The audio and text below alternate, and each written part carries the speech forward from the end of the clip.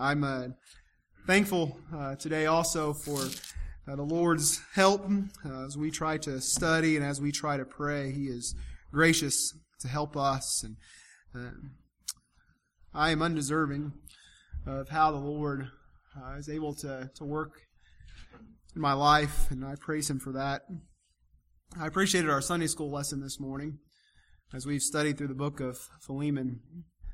It's just a short book, and we made it about halfway through. That's a record for Brother Jeff to make it halfway through a book in Sunday school. But Philemon was one who would, by earthly standards, be considered wealthy. And the subject of the book of Philemon is a slave who would have been the exact opposite of everything that Philemon is. But Paul was writing to him, and the essence of what he was writing to him is that Philemon had that experience that we talked about a little earlier. And while Philemon may have been on a different plane that Onesimus, while he may have been on a different plane compared to Philemon, spiritually, they were brothers. Spiritually, they were equal. We have unity today by the Spirit of God. In a world of constant division, what a joy to have unity by the Spirit of God. I'm just mesmerized sometimes by how the Lord works in the lives of people. Not just today, but 2,000 years ago, as was the case in the lives of Philemon and the lives of Onesimus and Paul, 5,000 years ago, 6,000 years ago, dating back to creation. He is a good God. I'm thankful to serve Him today. I invite you to turn with me to the 18th chapter of the book of Genesis, the book of beginnings, the 18th chapter. It's the very first book in the Bible, a lot easier to find than the book of Philemon. The book of Genesis.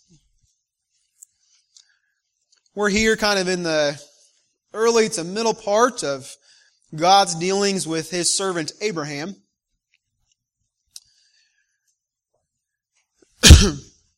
Specifically, what we see is that Abraham has encountered some men. They were angels that had came to him. And we want to read about some of those dealings as they continued here in Genesis chapter 18, beginning with verse 16. It says, "And the men rose up from thence and looked toward Sodom, and Abraham went away with them to bring them on the way. And the Lord said, Shall I hide from Abraham that thing which I do? Seeing that Abraham shall surely become a great and mighty nation, and all the nations of the earth shall be blessed in him. For I know him, that he will command his children and his household after him, and they shall keep the way of the Lord, to do justice and judgment, that the Lord may bring upon Abraham that which he hath spoken of him. And the Lord said, Because the cry of Sodom and Gomorrah is great, and because their sin is very grievous, I will go down now and see whether they have done altogether according to the cry of it which is come unto me, and if not, I will know. And the men turned their faces from thence and went toward Sodom, but Abraham stood yet before the Lord. And Abraham drew near and said, Wilt thou also destroy the righteous with the wicked? Peradventure, he says, suppose there be 50 righteous within the city. Will thou also destroy and not spare the place for the 50 righteous that are therein? That be far from thee to do after this manner, to slay the righteous with the wicked, and that the righteous should be as the wicked. That be far from thee. Shall not the judge of all the earth do right? And the Lord said, If I find in Sodom 50 righteous within the city, then I will spare all the place for the sakes of those 50 righteous. And Abraham answered and said, Behold now, I have taken upon me to speak unto the Lord, which am but dust and ashes. Suppose there shall lack 5 of the 50 righteous. Will thou destroy all the city for lack of 5? And he said, If I find there 40 and 5, I will not destroy it. And he spake unto him yet again and said, Suppose there shall be 40 found there. And he said, I will not do it for 40's sake. And he said unto him, Oh, let not the Lord be angry, and I will speak. Suppose there shall 30 be found there. And he said, I will not do it, if I find 30 there. And he said, Behold, now I have taken upon me to speak unto the Lord. Suppose there shall be 20 found there. And he said, I will not destroy it for 20's sake. And he said, "Oh, let not the Lord be angry, and I will speak yet but this once. Suppose 10 shall be found there. And he said, I will not destroy it for 10's sake. And the Lord went his way as soon as he had left communing with Abraham, and Abraham returned unto his place." And we'll stop there at the conclusion of the 18th chapter of the book of Genesis. Here we find the Lord's consideration of his dealings with Abraham concerning the city of Sodom. We see also Abraham's intercession or attempted intercession for the city of Sodom. And there's a lot to be said about the issues of Sodom and Gomorrah. There's a lot to be said about the judgment that would befall the cities of Sodom and Gomorrah. And you can read on into the 19th chapter to see more about that today. But what we are seeing ultimately here in this passage is the Lord considering Abraham, considering his purpose for Abraham, considering Abraham's character, and considering the Lord's purpose for all of us. First, we see that God takes into account all that had been promised through Abraham. That Abraham would become a great nation, a mighty nation. We see that promise that God had with Abraham. We see the Abrahamic covenant concerning that which would come of Abraham, that he'd be the father of many nations. And we know this rather well. We sing that song in Sunday school sometimes, that Father Abraham had many sons, and many sons had Father Abraham. And I am one of them, and so are you. So let's just, you know that song? So let's just praise the Lord. So we know this, that God had special consideration for Abraham. And so as he was considering what would happen, what would become of Sodom and Gomorrah, y'all are laughing at me singing, and they were considering what it was that would come upon Sodom and Gomorrah, and he knew that Abraham was just and upright in his dealings. And he said, the Lord was supposing to himself, should I make known unto Abraham what it is that I will do? And he had a special consideration of Abraham. We're going to come back to that in a minute here at verse 19. And he says, because the cry of Sodom and Gomorrah is great in verse 20, because their sin is very grievous, the Lord says, I will go down and I will investigate for myself what is happening in Sodom and Gomorrah and whether or not my judgment would come upon the city. So Abraham has come with these 3 angels to tell them goodbye, and he's bidding them farewell, and they'll go on and set their faces towards Sodom. And it says, meanwhile, that Abraham is standing before the Lord. And I want you to get a picture of this in your mind of what's happening. Because I think the Bible is read best when we put ourselves in these situations. We see the vision of what's taking place between Abraham and God. It says that Abraham draws near unto the Lord. Abraham learns of what's going to happen to the cities of Sodom and Gomorrah, and he can't stand the thought that there might be those that are righteous that would be destroyed with the wicked. So he entreats the judge, he entreats God, and he makes his case in a plea before God concerning the righteous that might be found in the city of Sodom. And he goes through and he says, oh God, it would not be in your character, it would be far from you to destroy the righteous with the wicked. And he says, so suppose that I was to go to Sodom and we were to find there, as the Lord would come down and take a look for himself, suppose, God, that you would find in Sodom just 50 righteous. Would you spare the city? And God says, I will spare the city if I find 50 righteous there. And Abraham, I suppose, is considering this, and he says, well, that's good. And maybe he got a little worried, and he said, well, God, what if we've come a little bit short of the 50 when you go and you investigate if there be righteousness found, if there be righteous people found in the city of Sodom? Suppose we come up a little bit short and there be 45 found there. Would you destroy the righteous with the wicked just because we lack 5? And God in His mercy says, I will not destroy the city for 45's sake. And he keeps going, and we see it go down to 30, and we see it go down to 20. And finally we see that Abraham makes a final petition before the Lord. He says, suppose there be just 10 that are found in the city that are righteous. Will you spare your judgment upon the city for the sake of those 10? The Lord says, I will do this. We can read on and we can see that judgment ultimately comes upon Sodom and Gomorrah. We know that city was filled with wickedness. And it appears to us, based upon the account that we're able to read, that there was no righteousness found there. And so God destroyed those cities in His judgment. You might be wondering then, what are we to do with this? And what are we to do with this is we can take a learning from verse 19 concerning God's purpose for Abraham and God's purpose for all of us too, and what God saw when He looked at Abraham and saw his character. Listen to verse 19. It says, "For I know him." God knew Abraham. He said, "I know him. And I know that he will command, I know that he will instruct his children and his household after him. And they shall keep the way of the Lord, to do justice, to do righteousness and judgment, that the Lord may bring upon Abraham that which He had spoken of him."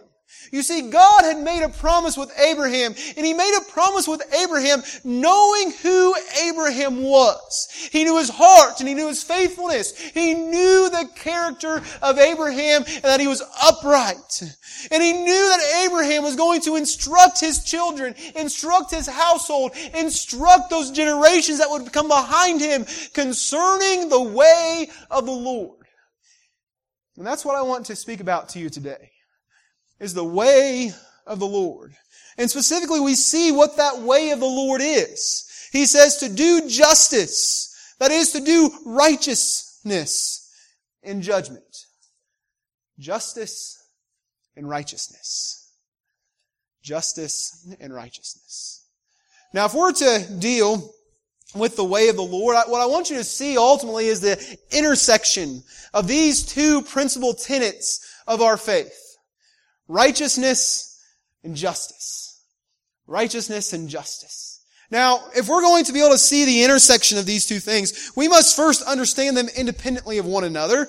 Now, I want to say that we could spend all day preaching on righteousness, and we could spend another day preaching on justice, but I don't think any of you would like me very much if I kept us here for the next 2 days preaching about righteousness and judgment. And so I just want to quickly skim the surface of both of these, that we can have a bit of an understanding as we consider them as it relates to the way of the Lord.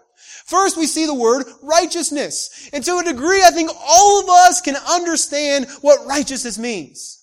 It is to live rightly. It's to be holy. It is perfection. We see that in the Word, don't we? It has right there in the Word. Righteousness. But at the same time, while all of us have some degree of understanding about this idea of righteousness, we cannot understand it indeed. It's impossible for us to understand righteousness in action. Why? Because none of us are righteous. Scripture makes clear that all have sinned and fallen short of the glory of God.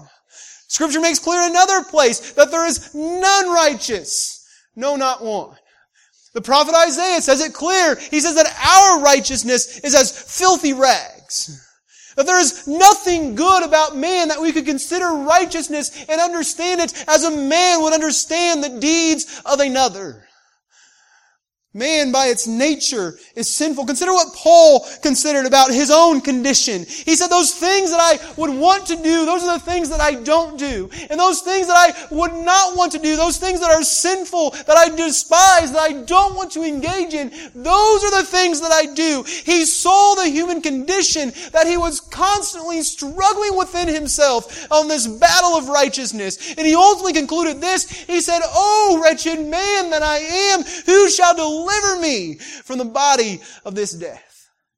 He saw in himself that there was nothing of his own that was righteous. There is nothing of your own that is righteous. There is nothing of my own that is righteous. On my very best day, I fall short of the standard of perfection. Don't you? I think we would all recognize that in ourselves. That we are not righteous. Meanwhile, the God we serve is fully and completely righteous. There is in Him no error. He is fully and completely holy and right, and He is that way all the time. God does not go from moments of righteousness to moments of righteousness. He is righteous all the time. And He has been since the beginning. Yes, He has been that way since before the beginning. He's eternal by His nature, and He is eternally righteous. He is free from fault. He is free from blame. He is free from all the transgressions and inaccuracies that we have. He is free from our inaccuracies. He is free from our weakness. He's free from complaint. I mean, just think about how much we complain. God's free from complaint. He is altogether perfect, and He has been all this time. You cannot even find a shadow of Him being some other way. Isn't that incredible? If you were to look at some good thing that you saw in me and you said, no, Derek, he took that meal to that person who was struggling and was homeless and facing all these difficulties of life. He did this good thing. And if you were to then examine me, you would start to see, but you know what? I don't know if his intents were right. I don't know if the intentions of his heart were right when he did that. Or maybe he did it the wrong way. Or he transgressed in some other way on his way to do it. You would look and you would say, even though I might have done some deed that you would say in and of itself is righteous, that I messed up along my way to do it. God, meanwhile, not only are the deeds that He does righteous, but His intentions are righteous. His ways are righteous. All about Him is righteous and good. We serve a righteous God. And He is just. Justice is a legal word. And it means to do correctly in all circumstances with all people all the time. It is integrity and honesty, distributing rightly to each according to what they are due. It's fairness and it's equity. It is without partiality or favoritism or respect of persons. It is to be impartial and to deal rightly in all of your dealings. I think individually we typically support this idea of justice, don't we? I mean, just look at the culture around us. I mean, this culture around us, it is seeking after always of social justice. It sees justice as something that is good and worthwhile pursuing. And it is. Justice in its absolute sense is something that is worthwhile to pursue. And individually, we typically support this idea so long as it is in our favor. We like things to be impartial when the alternative is that we would get the short end of the stick. And if you don't believe me on this, just consider children. It seems like right after children learn how to say mommy and daddy, they learn how to say that's not fair.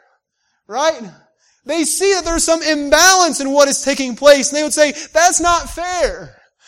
I'm getting the short end of the stick. You're doing more to somebody else. You're showing favorites or partiality towards someone else, and I'm on the losing end.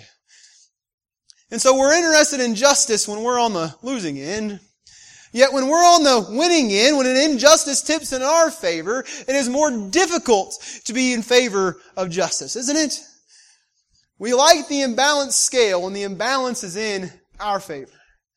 God, meanwhile, is a lover of justice all the time. Listen to what Isaiah said about it. He says, "For I, the Lord, love justice. I hate robbery and the burnt offering. I will faithfully give them their recompense and make an everlasting covenant with them." He deals rightly in all situations, and He is accurate and He is just in all that He does. Listen to me. If God deals something to you that you find favorable, or if God deals something to you that you find unfavorable, God is just no matter what. You might look at it and you might wag your finger and blame at Him and say that there has been some partiality shown against me or partiality shown against somebody else. But listen to me. God sees all that is in the scales. He sees all that is in the balance. And He deals justly and rightly all the time. He is a just God. And He has reserved for Himself vengeance against the wicked. Listen to me. Final justice is the Lord's. He will make all things right. He performs justice and He performs it rightly. God is a just God. Now, as we've talked about these things, righteousness and justice, you may have noticed a problem. If God is holy and just, which He is, and if we are unrighteous, sinful, and unjust, what are we going to do? There's a problem there, isn't there? How can our unrighteousness ever have fellowship with that which is holy? How can God's justness ever have fellowship with that which is unjust? There is a problem between these two things. They are incompatible. God's righteousness and His justness and our unrighteousness and our unjustness. There is some problem. What are we going to do? The reality is that God's holiness cannot go against His justice, or vice versa. God cannot somehow excuse His justice that He might instead deal lovingly.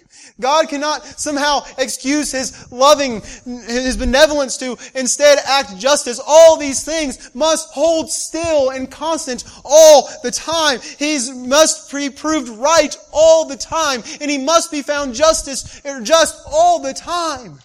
And so there's a problem. His justice has to be satisfied. The balance of the scale has to be met.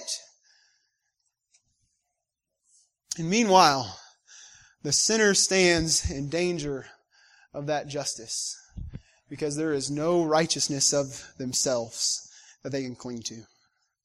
I ask you, sinner, if you were to stand before a holy and just God, what do you have to say about yourself to declare yourself righteous? Again, we all just shook our heads in agreement when we said that on our best day, we don't measure up to the righteousness of God. What are we going to do? This is the great conflict of Scripture. This is the great problem of the Bible. This is the great problem of humanity. This is the great problem that we see all around us in society today, is that men love wickedness. And God is upright and He is just and He is holy. And men love wickedness and they hate that which is right. Men love darkness because their deeds are hidden there. They can go about their lives in the darkness and never worry about those things that they would do that is hidden by the darkness being brought to light. So they hate that which is light. Listen to me. Justice always calls things out into the light. This is the great conflict of humanity. This is the great problem of Scripture. How can a just God spare His wrath from an unholy sinner like you? That's the great question, isn't it? How can a just God, a righteous God, a holy God, who of Himself there is no change, how can He spare His wrath from an unholy sinner like you? Listen to me. If based only on our actions and our conduct, God would be right. His righteousness and His justice would be satisfied to condemn you and me both to hell because of our unrighteous deeds. I want to say that again. God would be fully and completely right if based only on our deeds, only upon those things that we do, if based only upon our actions, God would be satisfied and right in justice if He was to condemn me and you both to hell. But I'm always thankful that there's a but. But, thanks be to God, His righteousness and His justice, they do intersect. If these things were left in parallel, we would be miserable. We'd be without hope. And we'd all be condemned to hell. But they intersect. They don't run in parallel for eternity. They come to a place where they meet. The Bible says this concerning death. It says that the wages of sin is death. What's that mean? It means that because we sin, our reward for our sin is death. And just like you go to work and you're paid a wage as a reward for your labor, as a reward for your work, so it is that because we are sinners, we are going to die. Death is what we receive as a reward, as the wage for sins. The wages of sin is death. So sin brings about death. It says in another place that sin entered the world through the transgression of Adam, and that through sin entering the world, death entered by sin. We see that clearly. The Bible makes clear that death is a consequence of sin. All have sinned, and so all die. For this great dilemma of Scripture then to be resolved, for a just God, a righteous God, to have any dealings with unrighteous man, His wrath, death, has to be satisfied. Someone had to die. Now, the righteousness of God can only be met if a righteous man died. Now that's a problem. We all disagree that we're unrighteous. Your death is not going to satisfy God's demand. It's not going to satisfy His righteousness, and it's not going to satisfy His justness. Your death would not meet the requirements of God, that His righteousness and His justice would be satisfied. So not only did someone have to die, but it must be that a righteous man would die. This is where they intersect. Justness and righteousness. For what we see is that God gave His only Son, His only begotten Son, into the world. He gave Himself. And I need you to understand something about Jesus. Jesus, though He took on humanity, He always kept His character as God. He always maintained His deity. He was the God-man. What does that mean? Why is that so important? Well, it is that Jesus took on flesh, and Jesus has experienced all the temptations and all the struggles and difficulties of life. Jesus knows what it is to be hungry. He knows what it is to be thirsty. He knows what it is to grieve and to mourn. He knows what it is to work. He knows about disappointment, and He knows about depression. He knows about struggles and sacrifice. He knows what it is to be poor, even though He owns it all. He understands what it is to go through the human condition. And while that is all indeed true, we see also that Jesus never gave up His character in sharing in the office of God, the Trinity, as the Son of God. Here on earth, He walked perfectly and righteously. And there is no sin in the Son.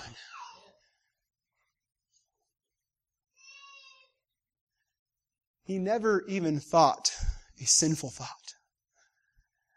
The Son of God is fully righteous.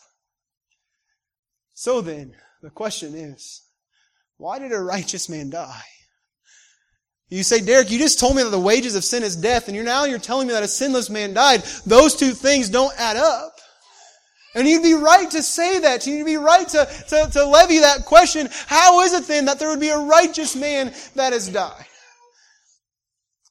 And the reality is that God was pleased by the death of His Son.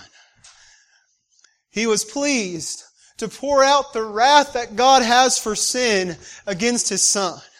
You see, if Jesus had not been crucified, if Jesus had not been murdered, if Jesus had not been put to death, He would still be alive. Because indeed, the wages of sin is death, and there was nothing about Jesus that would have made Him grow old and gray, and made it that His body would have gone through all the decay that our bodies go through, even right now, as a consequence of sin. But instead, Jesus was put to death, and He was crucified by the very ones that He had came to save. And God was pleased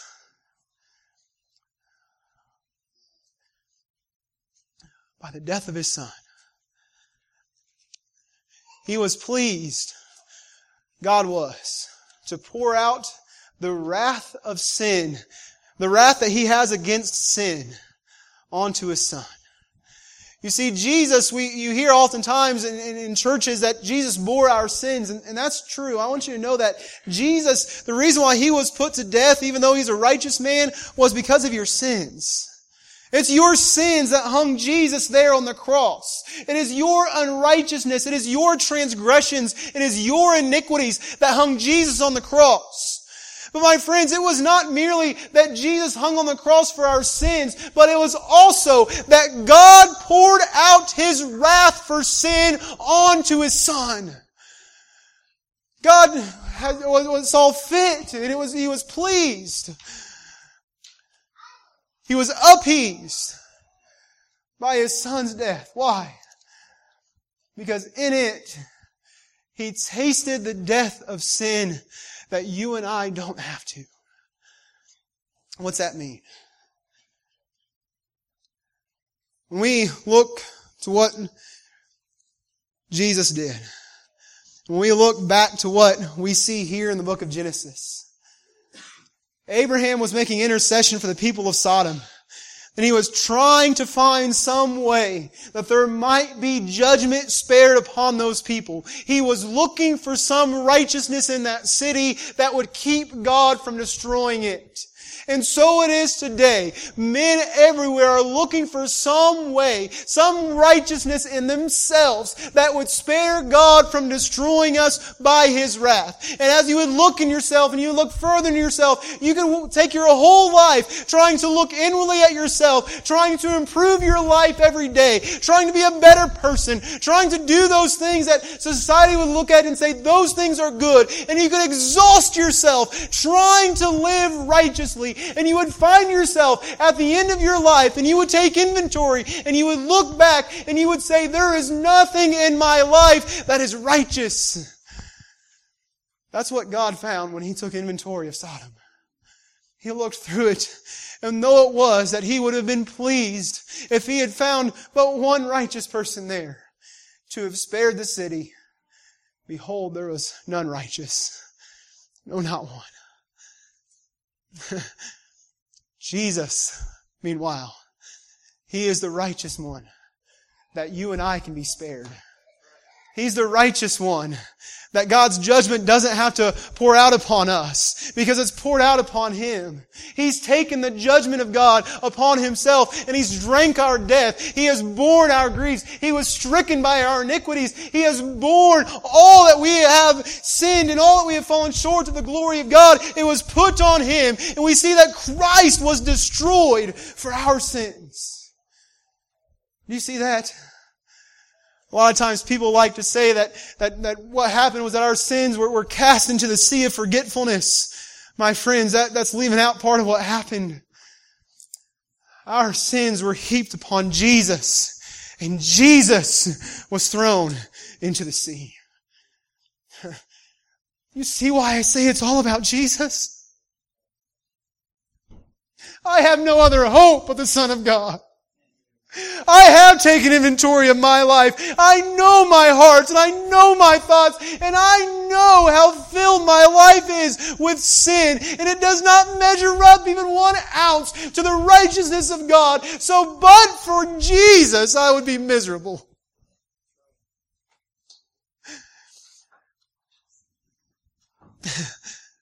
That's why it's all about Him. That's why He's the only hope for the world. That's why these simple expressions, well, yes, I'm a Christian, or yes, I've accepted God, or accepted Jesus, I've done all these things that put us at the center. That's why they just don't measure up. How can they measure up, seeing what Jesus has done on our behalf, and that He has borne our griefs and has tasted the wrath of God? He has provided a cover for us. Listen to me. You say, Derek, how do you know these things? How do you have this assurance that when you stand before God, that you're going to stand before Him in judgment, and He's going to judge you rightly and still let you go to heaven? It's because He's going to look upon me, and He's going to see the righteousness of His Son. I'm going to heaven on the merits of another. I'm not getting there on my own work. I'm not getting there on my own. I'm getting there because of what Jesus did.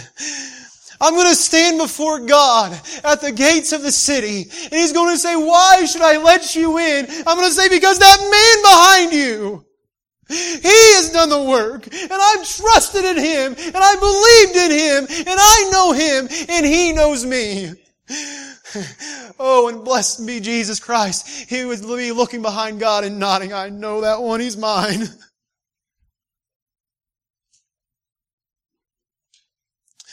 Don't you see the high calling of God?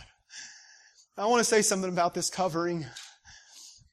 The atonement that Jesus made to cover our sins. What satisfied God in pouring out His wrath upon Jesus? I want you to know that it was God who was satisfied. It was God's wrath that was satisfied. It was God's demand for justness that was satisfied. We share in the benefit of the atoning death of Jesus. We receive the blessing because of what Jesus did. I gotta say it just one more time. It's all about Jesus. It's all about His work on the cross. Now, as I close, I need to call our attention back to Scripture. Back to Genesis 18 and 19. It says, "For I know Him, and I know that He will instruct His children and all of His household in the way of the Lord, to do justice and judgment, that the Lord may bring upon Abraham that which He had spoken of him." God said, I know Him. He said, I know that He's going to teach His house and His household and all those that would come after Him of the way of the Lord, to do righteous and to be just. And He said this. He said that the Lord may bring upon Abraham that which He hath spoken of him.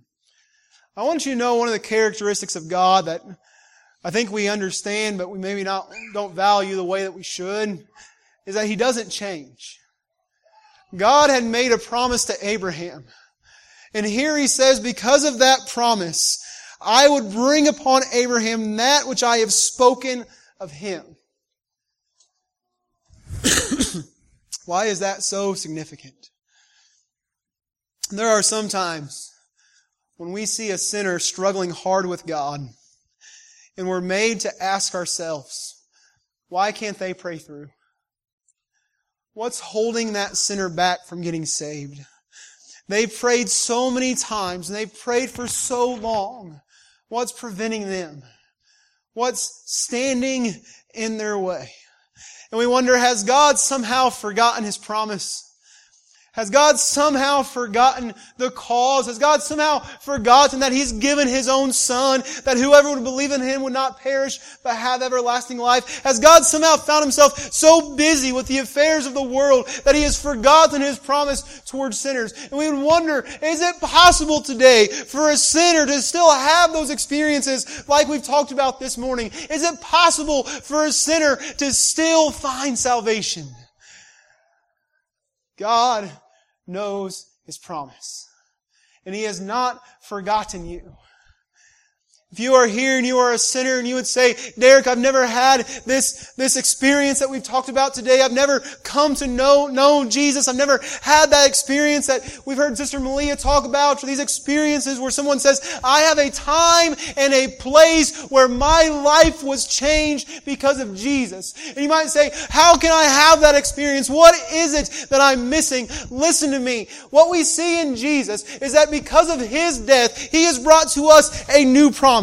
God had made a promise with Abraham that He would make of him many nations. God has made a promise through Jesus that all that would repent and believe the gospel can be saved. And He's not forgotten that promise. And you say, Derek, how do you know that He's not forgotten that promise that has been made? In the book of Hebrews, we read that where there is a testament, there must also be a testator. Where there is a promise, there must be one that has promised. And what we see in Jesus is that God's promise has been paid and received in full. All that is remaining today for you to be saved is to repent and trust in Jesus.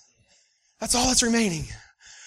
All the work necessary for you to be saved, it's been accomplished.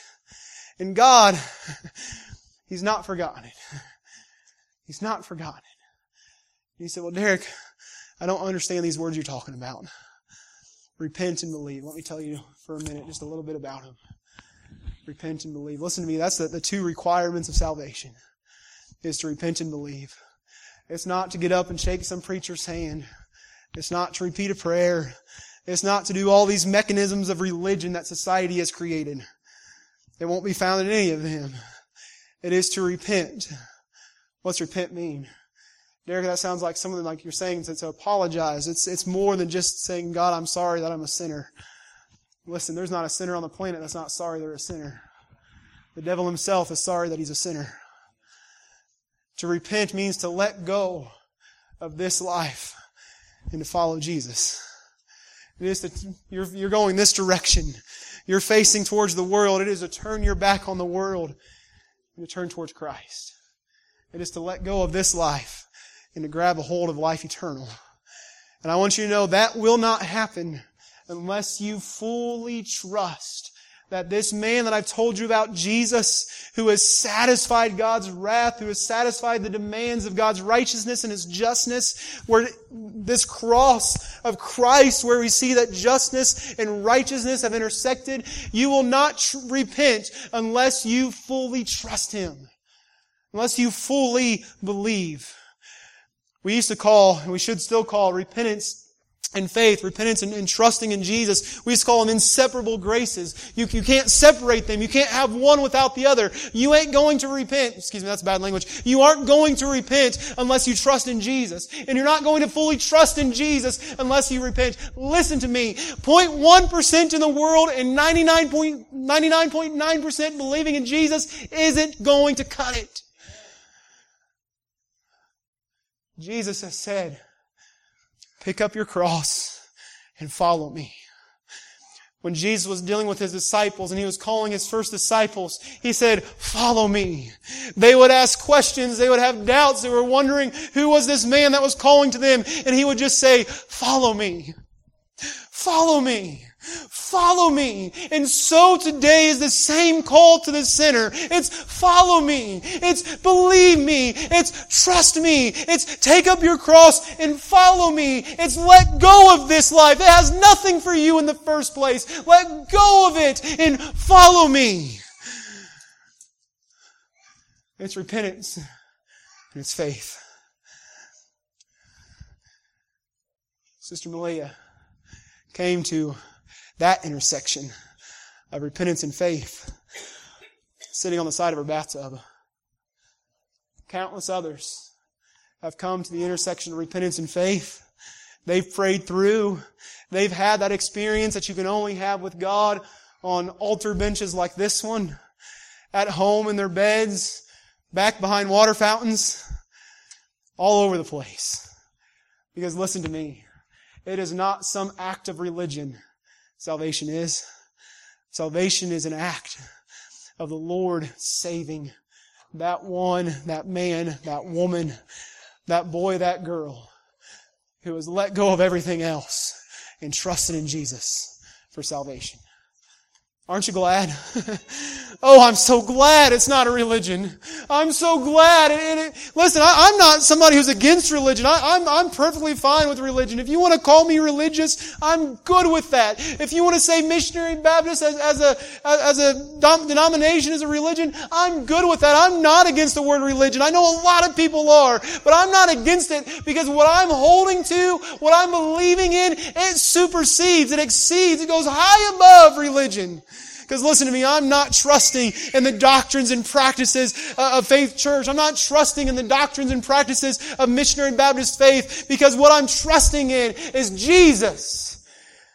And I believe that it is Jesus that is at the foundation of the doctrines and practices of Faith Church. I believe it's Jesus that is at the foundation of the doctrines and practices of missionary Baptist churches. So you see, it's not my religion that I'm building my hope for salvation on. I'm not building my hope for heaven on religious practices. I'm building my hope for heaven on the blood of Jesus. It's Him. It's Him. I hope you understand, Faith Church, why I always have to come back to this. It's all about Him. I'm going to close. Brother Brett, get us some song of invitation.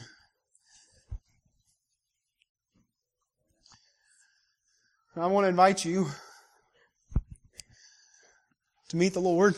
You say, Derek, how can you do that? Well, the answer is that the only way I can invite anybody to meet the Lord is to tell you to go to Him.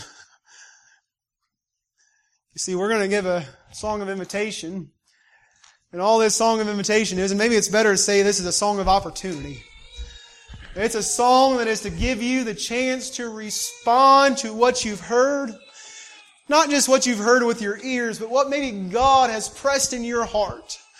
Maybe there's a stirring in your heart. You're saying, I've never heard these types of things before. Or maybe I've heard them, but for the first time, they've awoken me in a new way today that I've not been awoken before. And suddenly, I have this that's turning inside of me, and I'm not sure what to do with it. I want to extend this opportunity to you to come and seek the Lord. Not to come up and talk to me, not to go and talk to one of our deacons or one of our elders, but instead to come and talk to the Lord. This pew, this place right here has been reserved for the express purpose of coming and talking to the Lord. Why? Because it is not myself, and it's not Faith Church, it's not anyone here that can save anybody, but it's the Lord.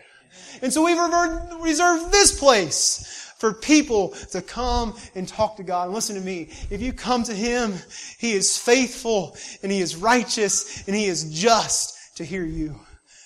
You know why God hears us when we pray? It's not because of me, and it's not because of you. There would be no reason for a righteous God. There would be no reason for the God who spoke the universe into existence to ever speak to me, except His Son has paid a price that has now given me the occasion and the opportunity to pray. God is willing to hear you, sinner, because of what Jesus has done. So you can come, and you can come in faith. You can come trusting. You can come believing that God really will hear you. He has promised that He will hear you. He said, whosoever shall call upon my name shall be saved. Baptist churches have a hard time sometimes with that, but I believe that to be true. The Bible tells me so. Whosoever shall call upon my name shall be saved. If you come in faith believing and you call upon the name of God, call upon the name of Christ, He is faithful and He is just to save you. So always stand and always sing. Listen, God's dealing with you in some way. Don't put it off. You might say, I cannot wait till this preacher is done. I cannot wait till this service is done. And I really hope I don't have to come back here again. Listen, I'm not mad at you for thinking that. I've been a boy that's thought that before. Man, I wish this preacher would hurry up. Then one day something changed. I said, enough of this. I cried to the Lord and He heard me. And He will hear you. And He will hear you. While we stand and while we sing.